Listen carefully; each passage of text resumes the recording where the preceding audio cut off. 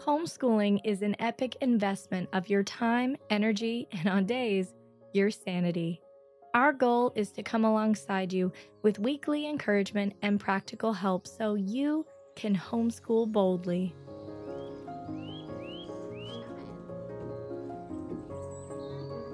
Hello, my bold friends, and welcome to the Homeschool Boldly podcast brought to you by Homeschooling Today magazine, the magazine that leaves you feeling good, not guilty. You know, I feel as though the Lord is drawing his children closer these days. Whether it be through a circumstance we're facing or something else, God is pulling us to his heart and reorienting us in different areas. It's almost as if certain things that seemed fine before just don't fit anymore. As I sought the Lord about this episode, I felt him nudging me toward the word pure, as in there's this kind of resurrender he's asking of us, to lay down anything we might have inadvertently placed ahead of him when it comes to our homeschools. The Lord is so intentional towards us. He's so passionate about our hearts, always seeking first place. He doesn't want to share that spot with anyone or anything else. He wants all of you.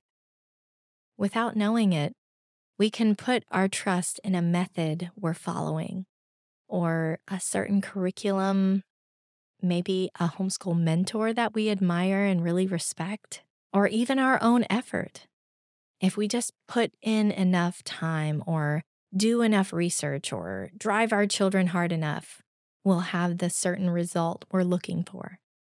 We begin looking to what is seen, what is tangible, for our direction, instead of keeping our hearts focused on what's not seen. So together, because I'm in this with you and I feel the Lord saying the same thing to me that I'm sharing with you, let's lay down anything that we might have put ahead of the Lord. Maybe it's a person you follow or a particular method you swear by. You know, we have to realize that nothing will be more helpful to us than the Lord's insight for our children. I'm not saying we can't look to other things for wisdom and encouragement, but we just need to make sure that we're not putting anything ahead of the Lord's place in our lives.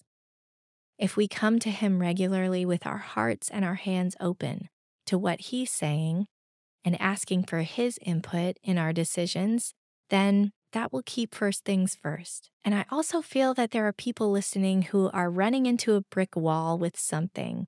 You know, maybe it's something that used to work that's no longer working, or something that worked for all of your other children, but it's not working for this one.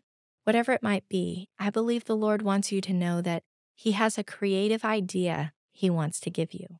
So just bring the issue to him and allow him to speak to you about it.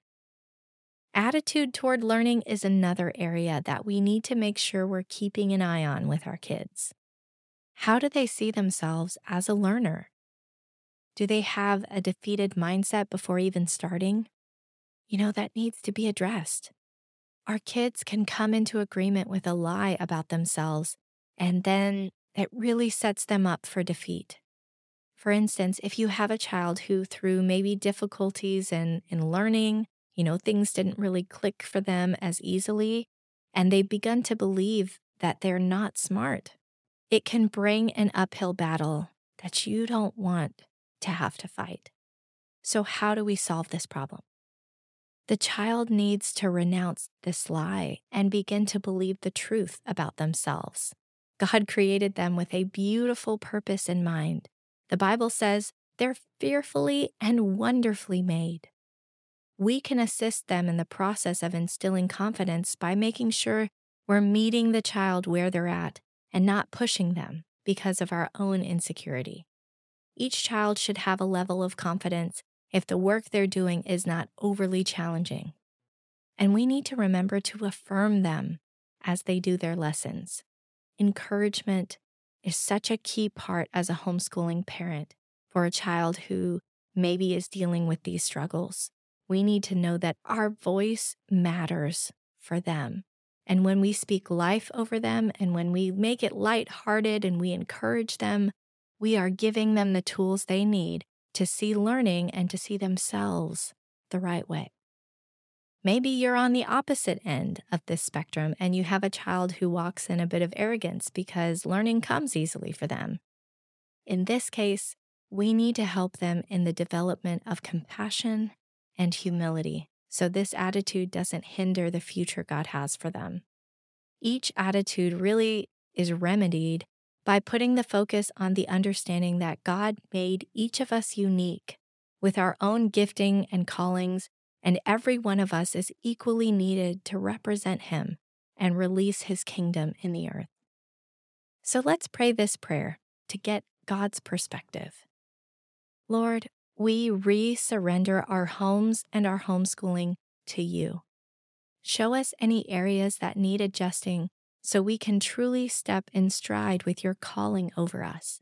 Give us wisdom to know when to push and when to pause, when to address and when to pray, when to speak up and when to listen.